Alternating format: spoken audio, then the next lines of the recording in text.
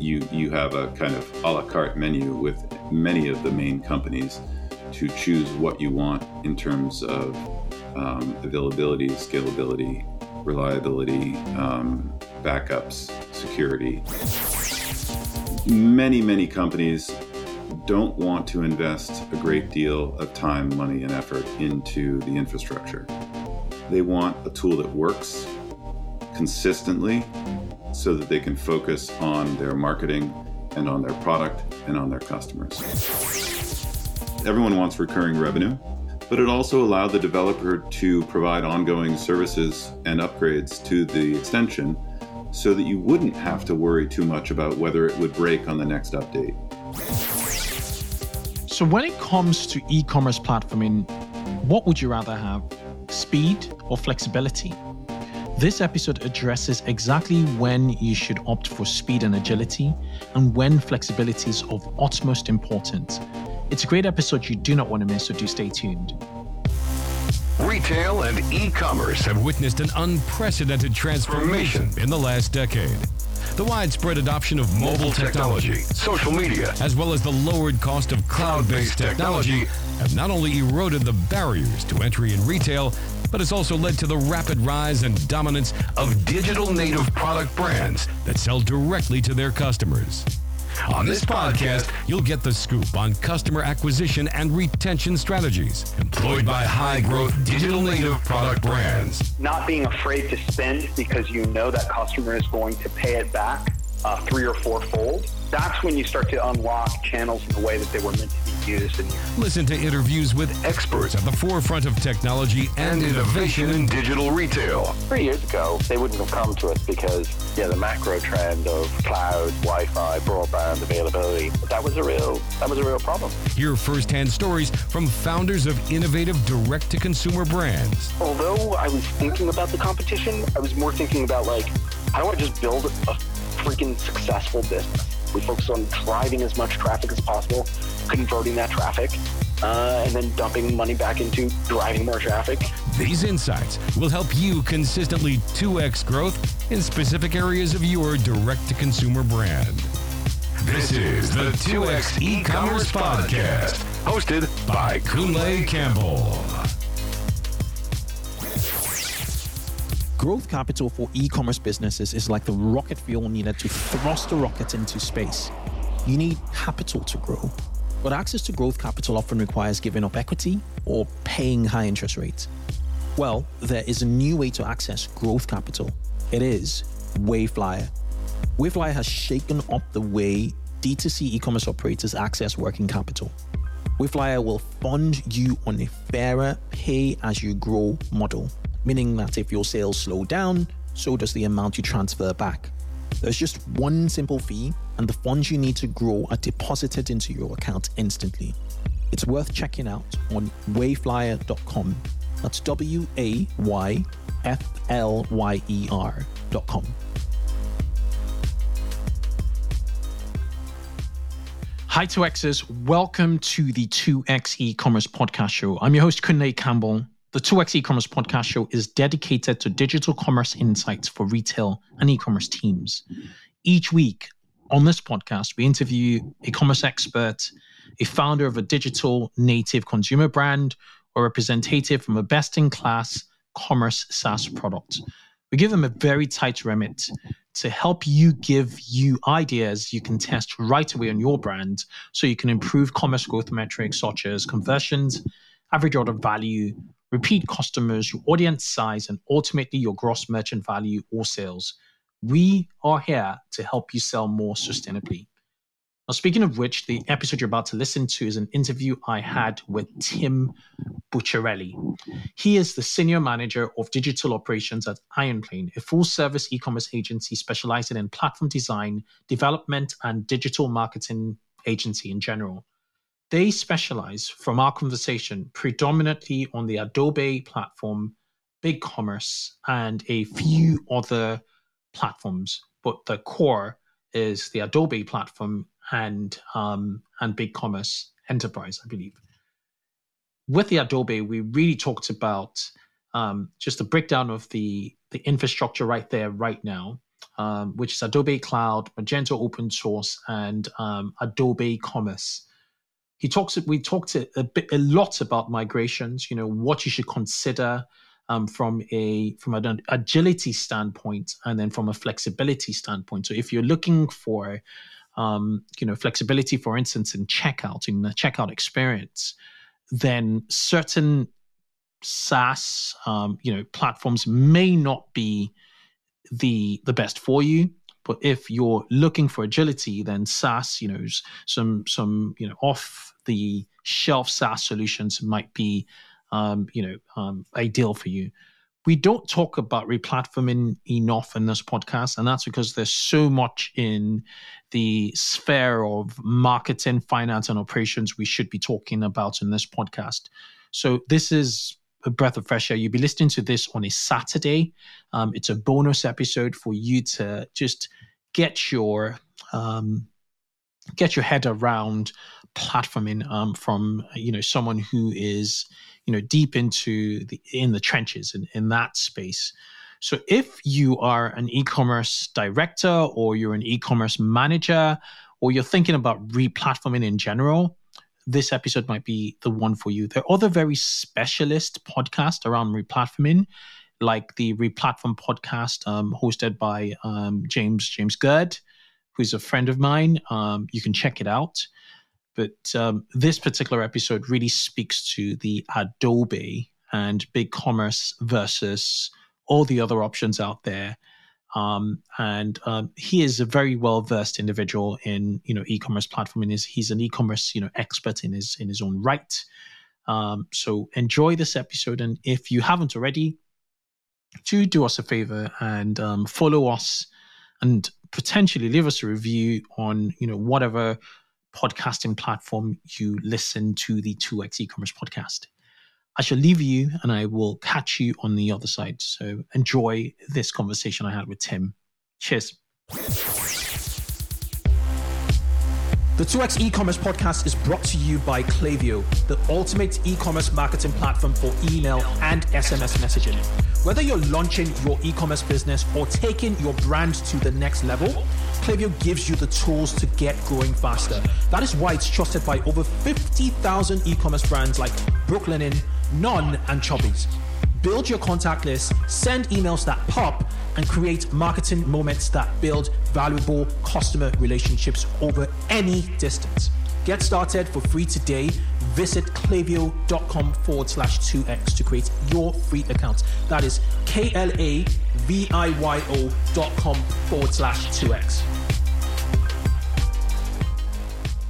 Hello, Tim. Welcome to the 2x e-commerce podcast. It's an absolute pleasure having you on the show. Before we dig right into what we're about to talk to, I really want to know more about you. You're at Ironplate right now, but prior to Ironplate, what led you into the world of e-commerce, as we know it today? Well, I shifted actually pretty seamlessly over. I was actually an Ironplane client prior to joining Ironplane, and I helped manage an e-commerce business in specialty food, where we shipped imported fine foods all over the country. And I was in that business for about 16 years, most recently, and worked in all manner of e-commerce areas, including digital marketing, social media, a little bit of direct mail, as well as the operations side of the pick, pack, and ship, customer service, returns management. So really, it was a small business operation with pretty extensive reach and very dedicated customer base. The transition to Ironplane was very natural for me. I was very involved in the technology of our business, as well as in the food and the products. And so what I like to believe is that I bring a little bit of both perspectives to our current clients at Ironplane. Interesting. So would you say you're very much in an operations and technology expert? Yes, I would say those are my two specialties. Yes. Yeah. Okay. Interesting. So you're doing operations in tech for retail business, for commerce business, and your now agency side. How do both worlds sort of compare? What is the key difference? Well, I think when I moved over to the agency side, similarly, it's a smaller agency, so I'm very comfortable wearing a number of hats in that environment, and I really love learning new skills, as do you, I know, with all of your podcasts and learning each one.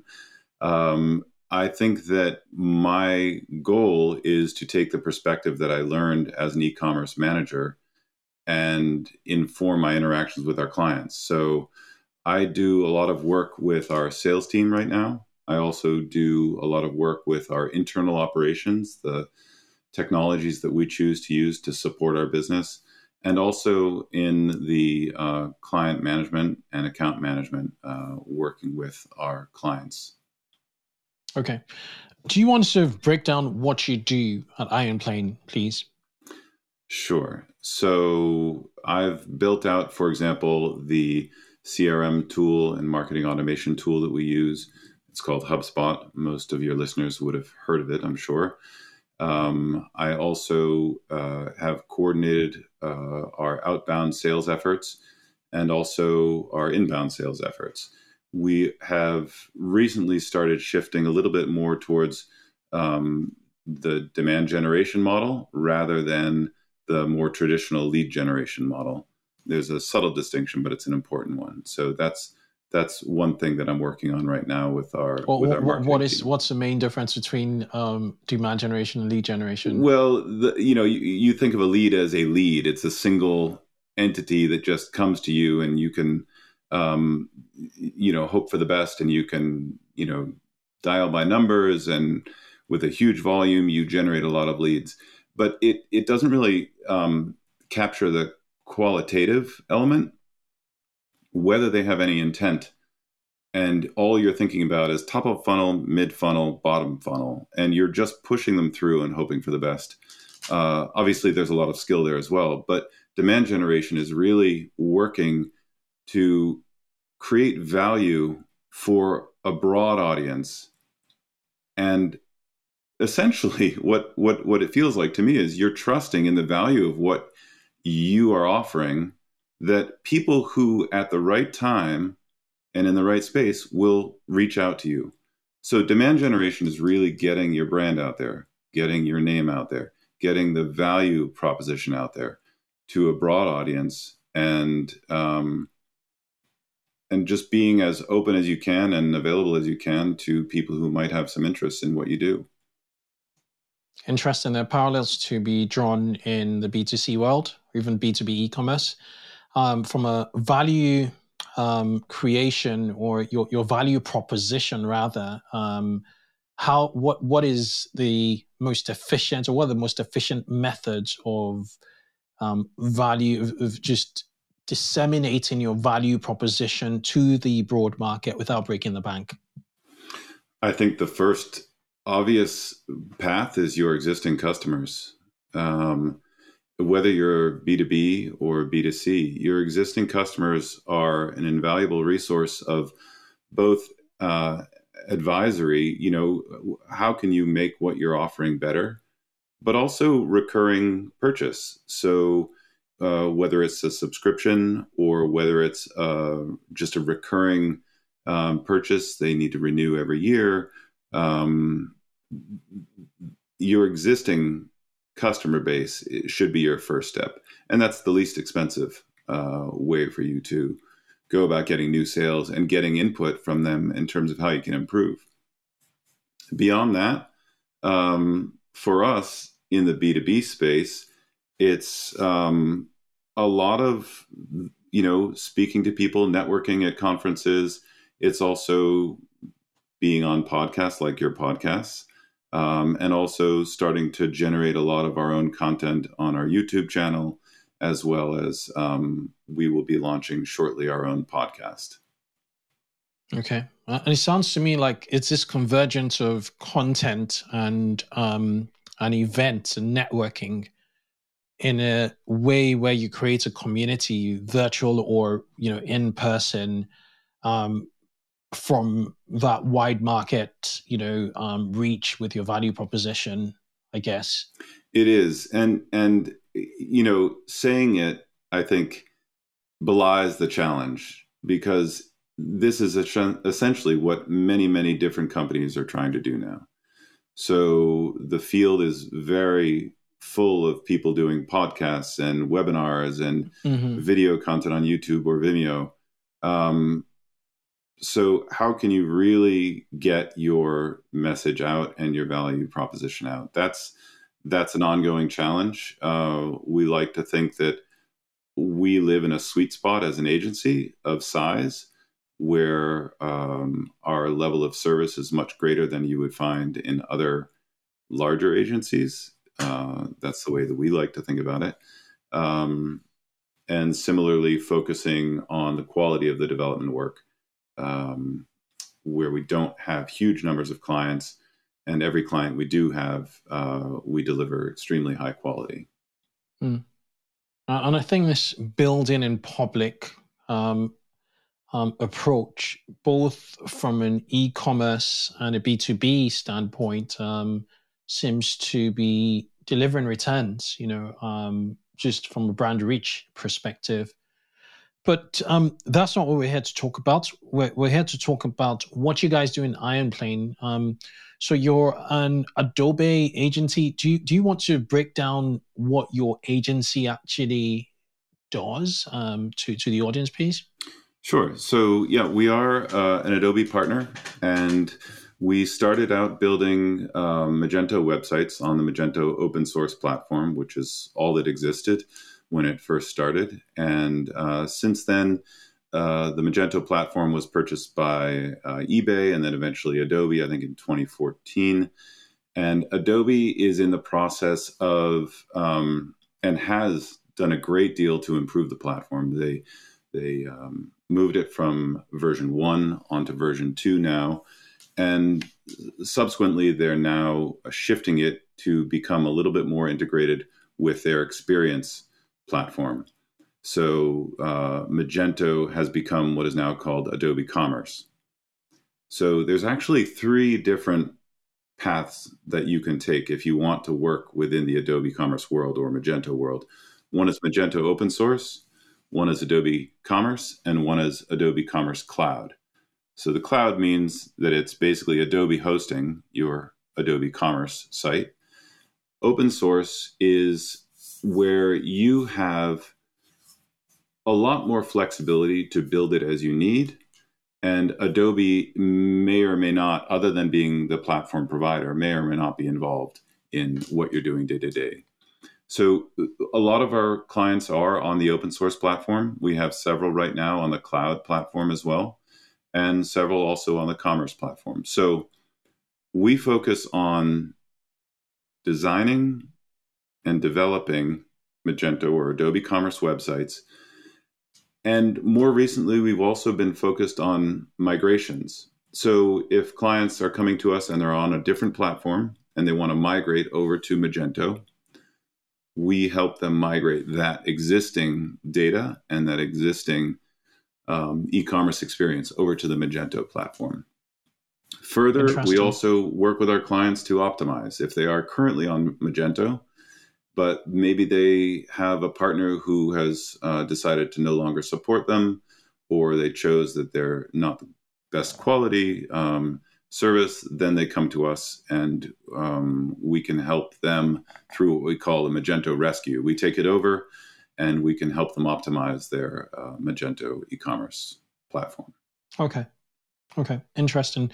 So Magento open source is Magento, essentially. Is that right? Where you have the source code and then you build. So it's self-hosted, right? Yes. Okay. Yeah. What sorts of businesses, just prefer to go open source? And what happened to Magento Enterprise? That's now Adobe Commerce. Yes. So the Enterprise Edition, the EE, is now Adobe Commerce. Yeah. Okay, makes sense. So with the open source, what sort of e-commerce operations tend to embrace the open source platform? I think it's interesting because you would sometimes think, well, the Adobe Commerce platform is like a step up, right? Maybe Adobe has built in more sophisticated functionality out of the box on that platform, the Adobe Commerce platform.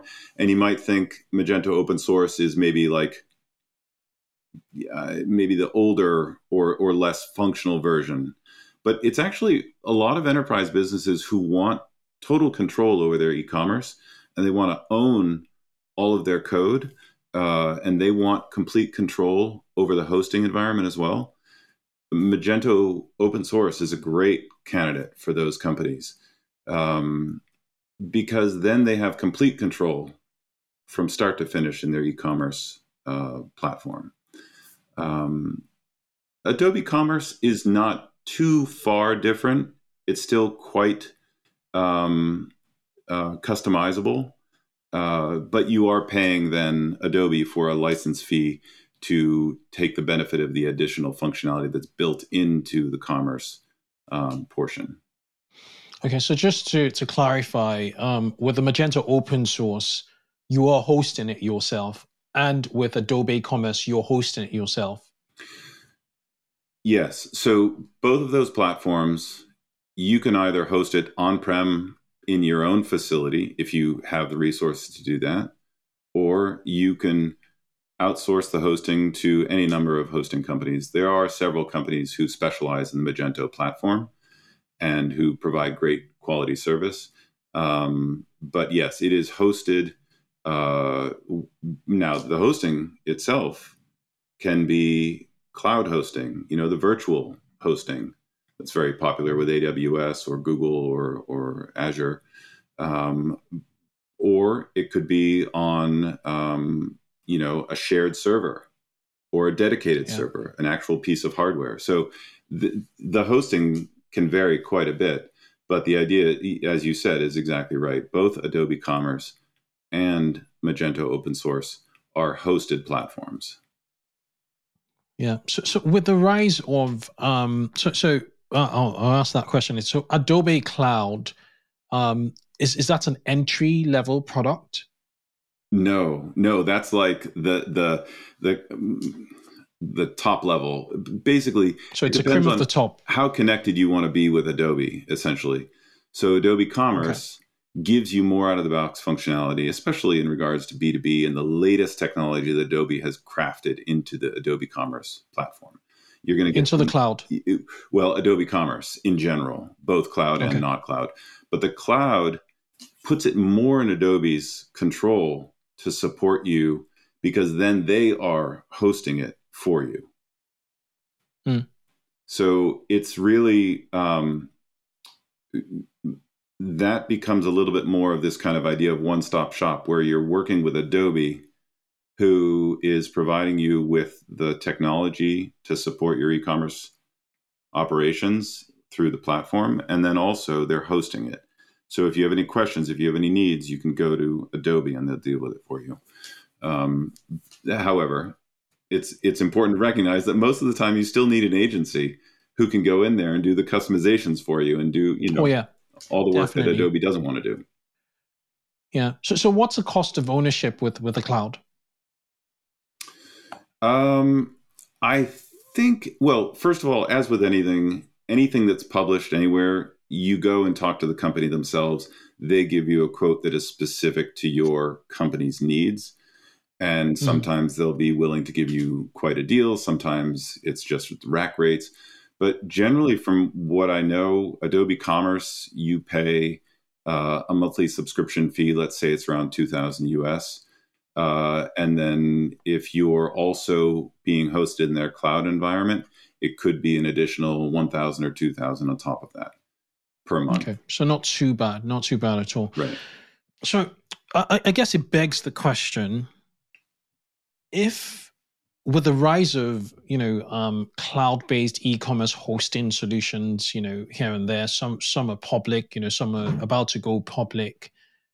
why is there still a need for on-prem, using your terminology, solutions like Magento open source, or even a non-Adobe hosted Adobe Commerce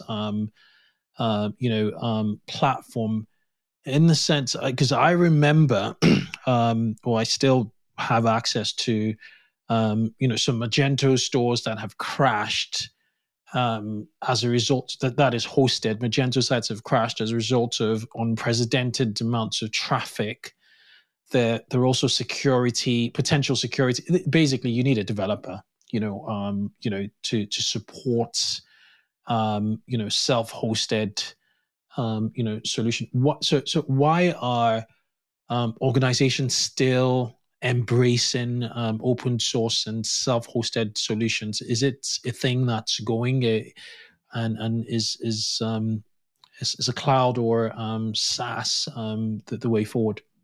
I think I would split it out a little bit into maybe three categories. One category is the open source, and maybe put that off to the side just for a moment. Regarding the hosting, I think it is extremely rare for a company to choose to do their own hosting. It's become very, very rare these days, and for good reason, because the availability, the scalability, the redundancy of cloud hosted environments has come so far over the past 10 years. I suspect that there still are companies who want the control, but those companies who are doing the on-premise hosting themselves, they have a number of resources to manage it. It's not just one developer; it's a team of database architects and network security people. So these are larger companies who, for whatever reason, whether it's privacy or security, or want their own control over their own platform. But again, I'm just a little bit hypothesizing, because it's so rare these days that anyone really wants to take that on themselves. The next one is the hosting where you're giving it off to someone else. And again, you've got a variety of hosting options there. And most of them are going to be offering you, as you scale up, a great deal of scalability and reliability and redundancy. You have a kind of a la carte menu with many of the main companies to choose what you want in terms of availability, scalability, reliability, backups, security, all of which I think are pretty affordable these days when you look at AWS, for example, and the pricing that AWS is offering for their hosting. Let's take this quick break to hear from our sponsors. The subscription market is predicted to grow to nearly $500 billion by 2025. As a fast-growing area in commerce, subscriptions hold tremendous opportunities to build a community of customers who share your values. Recharge is the leading subscription management solution helping e-commerce merchants of all sizes launch and scale subscription offerings. Recharge powers the growth of over 15,000 subscription merchants and their communities, turning one-time transactions into long-term customer relationships. Whether you're a direct-to-consumer business or an omni-channel brand, subscriptions strengthen the brand relationships with your customers and make it easy for customers to make repeat purchases. With subscriptions, merchants are able to experience predictable revenue, increased customer loyalty, and higher average order values. Turn transactions into relationships and experience seamless subscription commerce with Recharge. Get started today with a subscription payment solution trusted by over 50 million subscribers worldwide by heading over to rechargepayments.com/2x. That is rechargepayments.com/2x.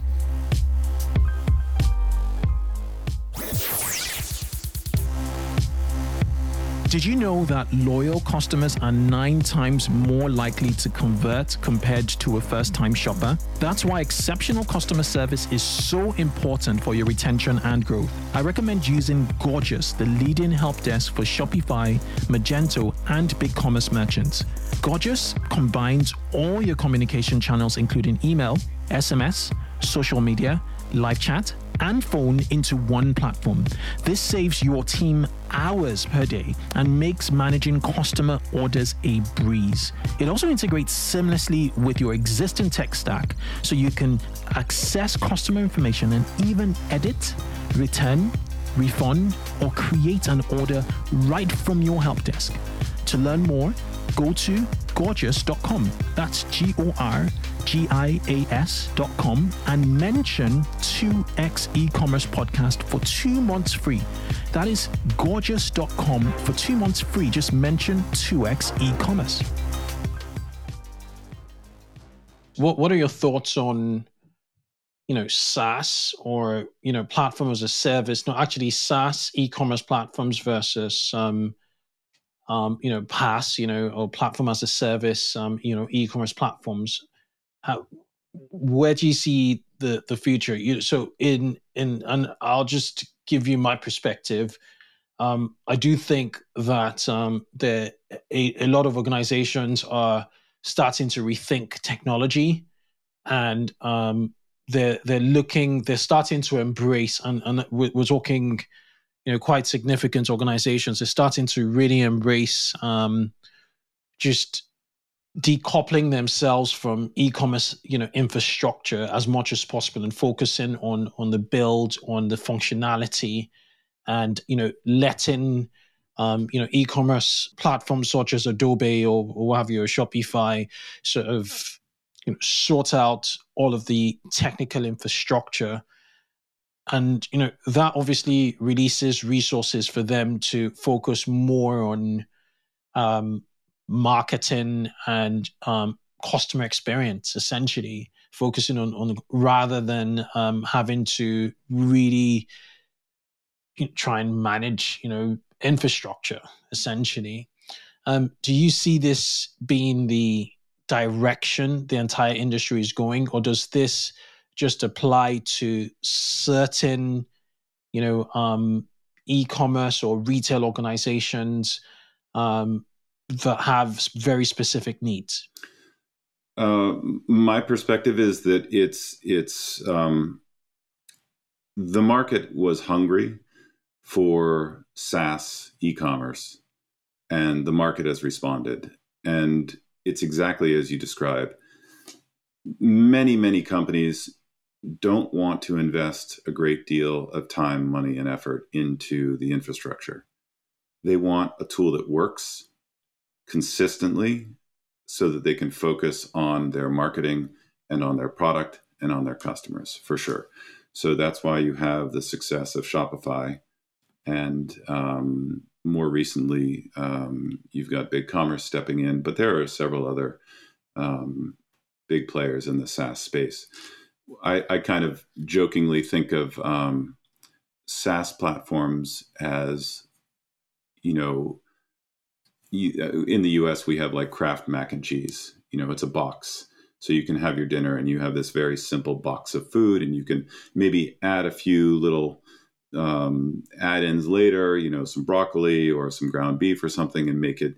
But it's still essentially this box of food that someone prepared for you that you're making because it's quick, it's easy, it's affordable. And I think that that's SaaS-based technology like Shopify. And then you've got something that's a little bit more open and allows you to have a little bit more customizability, and that's like the BigCommerce platform. And you can think of that as, like, in the US, we have Blue Apron, for example, which is a brand that sends you a box of food, ingredients, and recipes. So you have a little bit more creativity in what you can produce, but you're still working within this defined space. Then you've got the world of Magento.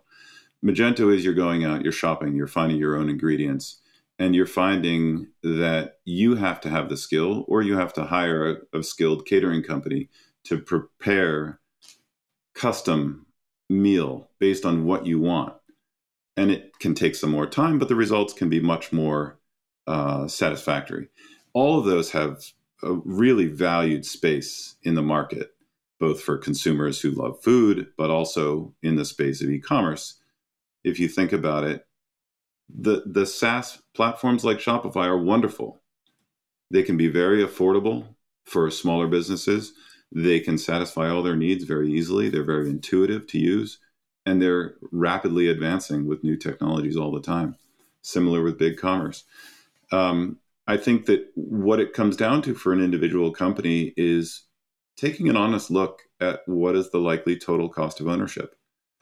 It's not a slam dunk that Shopify and BigCommerce will be less expensive than Magento. Not at all. If you have revenues over 5-10 million a year, looking at Shopify Pro or Shopify Plus, I think you're going to be doing some pretty serious calculations to see where other platforms might fall. And that being said, Magento requires support of an agency. Magento open source, there's no license fee. You don't pay a monthly fee, but you likely need to pay a partner agency for all of your development work.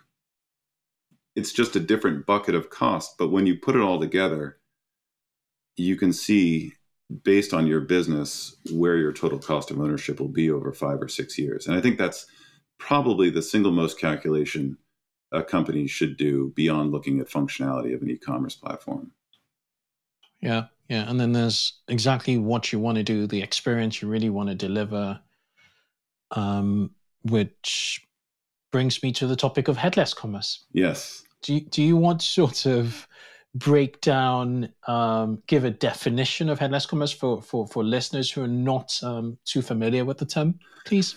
From what I understand, it's the idea is that you have a front layer that is independent of many different operations, or what are called microservices, and you connect everything via APIs. So you are able to use whatever platforms you choose, but the top layer stays constant.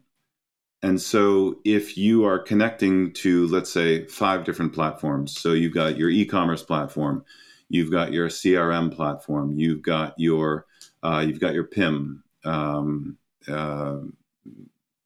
you've got your ERP, let's say, and they're all connected to that top layer via API, these microservices.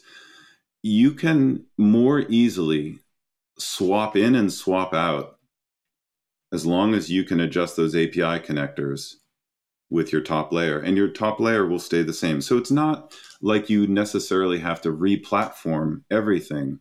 It's much more component-based, which gives you much more flexibility. I think there's also a little bit of confusion between the idea of PWA and headless, but I think I view them as two pretty separate things, but they're both topics that have been pretty hot topics recently in the past year or so. Yeah, and I do think that with the emergence of like omni-channel commerce,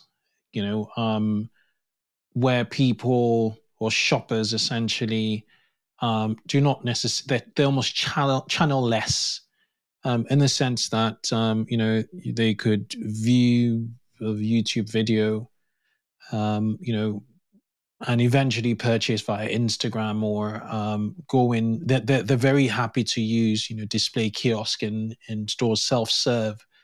So you have this commerce engine on the back end that's serving all this new channels, and essentially you have that head just serving commerce in through various front ends essentially. So whether it's a mobile app or it's your website or your a display kiosk at exhibition or even in store, it's all there, which poses a lot of opportunities. Does Adobe support headless?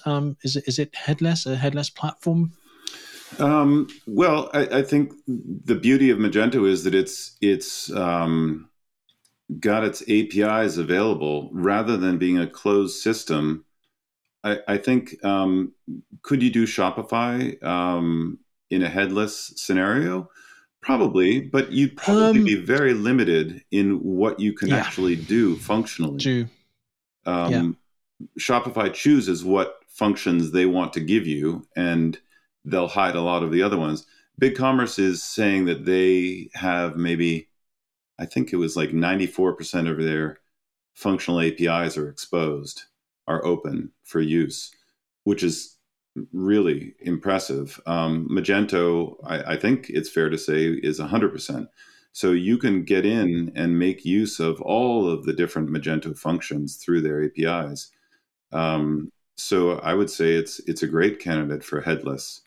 So it's a real modular platform in the full sense, which enables headless. Yeah, I mean, you would the core of what it would be doing for you is e-commerce. You wouldn't choose Magento to be your CMS, for example. I mean, you could, but it would be it's not a very good CMS secondary function to the e-commerce function. Yeah, and again, headless. The costs for going headless have come down in the past 3 or 4 years. But still, it's you're going to have to do that calculation for total cost of ownership because there is a fair bit of development work on the front end.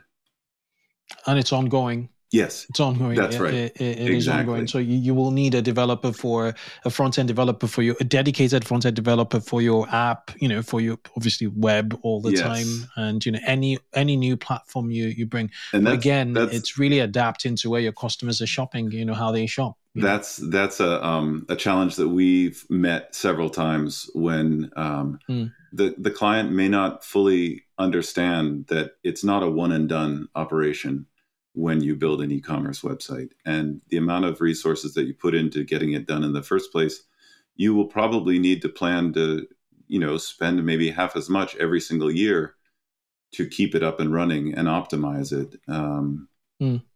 Otherwise, look at a SaaS platform where you may not have to, have you'll have it more kind of baked in and ready to use. Yeah.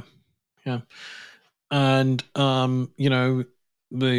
so I can't quite remember. I was at a virtual conference last November, and I think the consensus there was, start out with a SaaS, scale, see how far you go, and if you kind of want to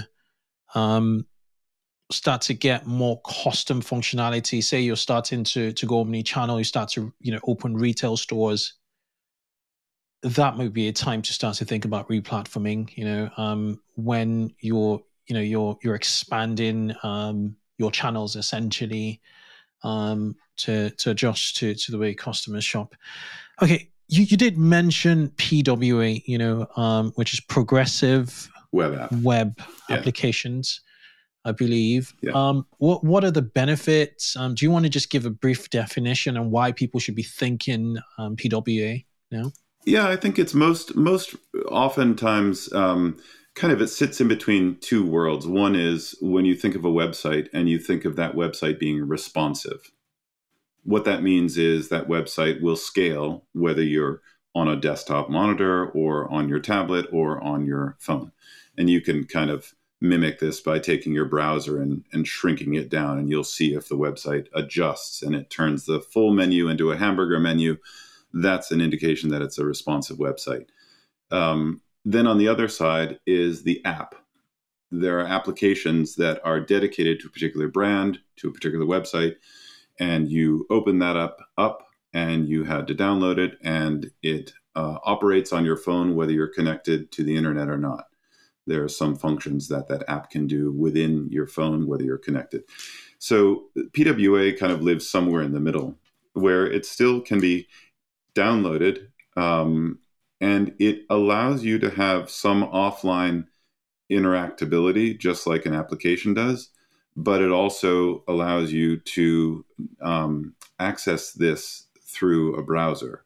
So you don't have to have a dedicated app on your phone. It's still browser-based, but it allows you to do some functionality even when you're not online. That's not a particularly great explanation, but hopefully it gives you some idea of why PWA is important. Yeah, and I guess with the sophistication of browsers, that offload of functionality, that preload of functionality, that gives you a lot more app-like features. Yeah, the speed is one of the primary reasons that you want to be doing looking at PWA. Yeah, which is really good for SEO, I would think. Yeah, for sure. Yeah, and user experience, essentially. Yes. User experience. Yeah. I didn't ask about like the app ecosystem in Adobe. Obviously, Adobe is a top Gartner e-commerce platform, no doubt about it. Really, really robust. But what does the ecosystem look like? So back in the days with Magento, you had these. They're not really apps; they were plugins. Essentially, you go to the marketplace and you purchase them outright. There was the idea of subscriptions was not yet sort of established. You buy these solutions and then you install them on your Magento. You hope and pray, and if it doesn't work, you start to hack it. Sort out the issues, probably in collaboration with the developers. What does it look like now, particularly with the cloud in that ecosystem? You hit the nail on the head. That's exactly what you would do. You would hope and pray that the extensions that you selected work with your existing platform. Exactly. And it's gotten a lot better, but I think, as you say, it has migrated from this one-time fee of here's our extension, they're also called modules, to subscription-based. And that came out of really, of course, everyone wants recurring revenue, but it also allowed the developer to provide ongoing services and upgrades to the extension so that you wouldn't have to worry too much about whether it would break on the next update, because you're keeping it up to date as Adobe continues to upgrade the version from 2.2 to 2.3 to 2.4. And in theory, if the developer is staying on top of it, their extension will go along with Adobe's migration. And what's interesting is Adobe itself is going to be starting to develop additional functionalities for the Adobe Commerce Platform, but they are going to essentially create them as subscribable subscriptions for that functionality for your e-commerce platform. So a lot of it, while it's not technically going to be a SaaS platform, a lot of the functions that you can add to your Adobe Commerce platform will be SaaS add-ons. So it's an interesting shift, but definitely the way that it's going, because it allows those functions, like I said, to be continuously updated on your behalf, rather than having to download the latest and having to upload it to your site and, again, hope that it doesn't break on the next update. Interesting. We could go on and on and on, and yeah, we'll just go on and on and on. But just to wrap up, I'd like your take on two things. First is, we started out with these monoliths, monolith e-commerce platforms that were a lot of the time, self-hosted or on-premise hosted, however we like it. And there's been this, rapid evolution or migration to the cloud. And we're also seeing some organizations cutting back from the cloud and saying, okay, no, these particular modules within our e-commerce infrastructure have to be on-premise just due to security. What are your thoughts on the future in regards to where e-commerce, platform in technology will go? The future of e-commerce platform would it continue to be in the cloud? Do you think it'll come back on premise, or self-hosted, or or somewhere in between? I think it's going to be more and more in the cloud. I think that is going to become the most affordable environment, and it's going to be interesting to see if some, because I don't know if you've had this experience, but even in the past year or so, I've been surprised to see that Facebook went down for a day, or Instagram, or AWS websites in a particular region of the country went down. So there are risks. And I think that it's just going to be a balancing out. Nothing is perfect, but I think that on balance, the cloud environment offers the greatest value and the greatest availability and scalability. So I think that is going to be where the hosting world is going over the next more and more over the next few years. What about apps? Do you think with Adobe's latest innovation on SaaS apps that are continuously updated, that again will be just the future of services? These are almost microservices in that sense. I think so. Part of me wants to kind of react to that and say, no, I want to own my record. I want to own my music, or I want to own my e-commerce code. But I see that more and more companies are willing to give that away in the interest of ease of use and allow a centralized company to manage the technology for them. I honestly don't know. I think there is a great deal of value in owning your own e-commerce experience that you're providing to your customers. But I think, unfortunately, it will be coming with a higher and higher price over the next years, especially as these SaaS platforms become more and more sophisticated.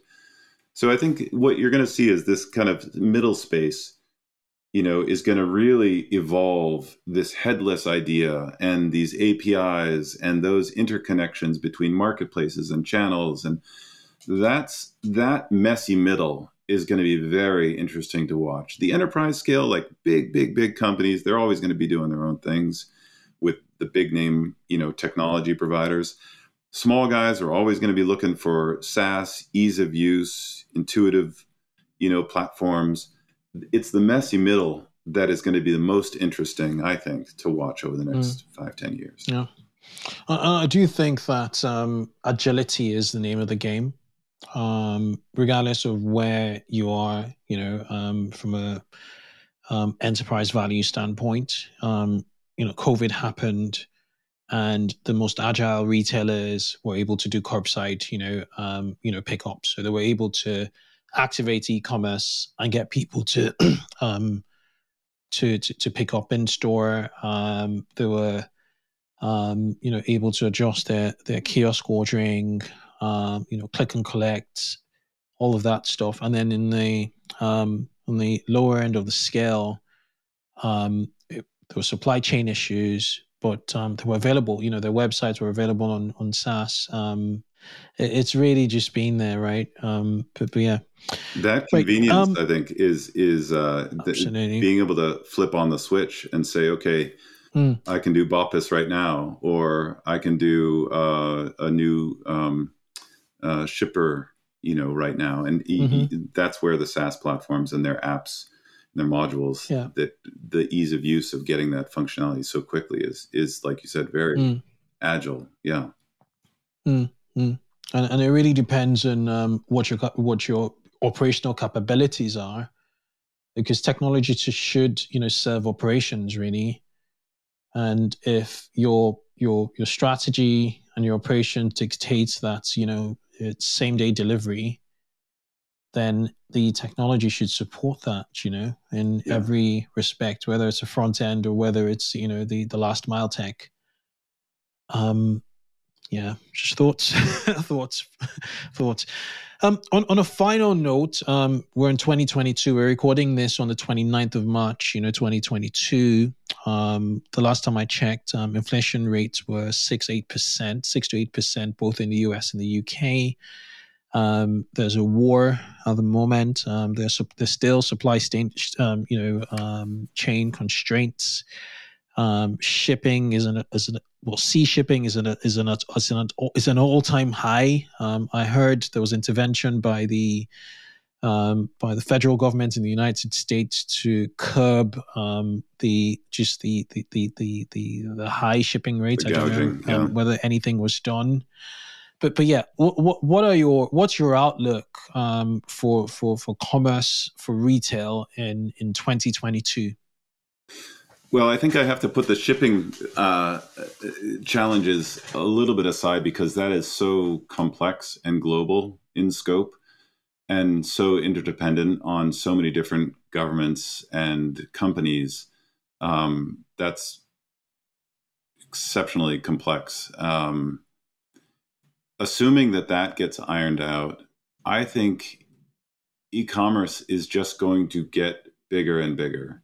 What I see is two interesting trends, actually. One is the commoditization of the customer and of products, but also kind of greater personalization. It doesn't seem to make sense, but I think that the personalization is coming through AI and more of this kind of automated marketing tools rather than really kind of qualitative, deep knowledge of your customer.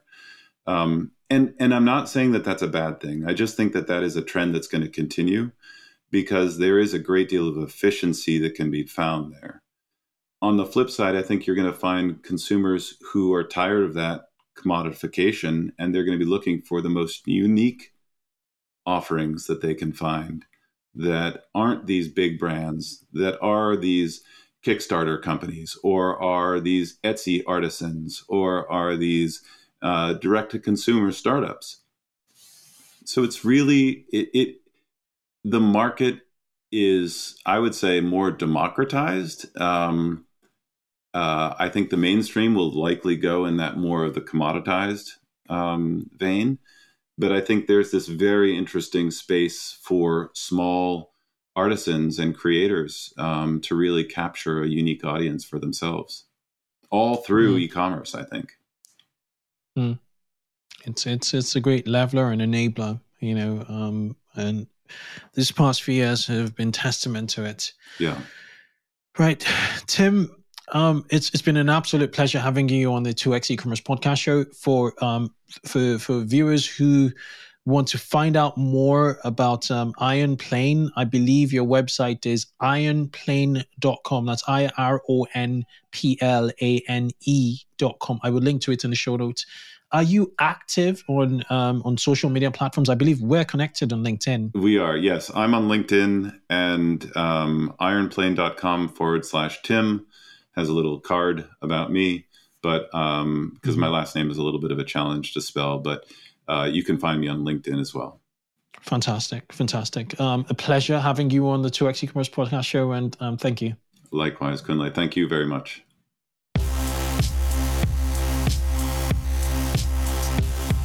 Thanks for listening to this episode of 2X e-commerce.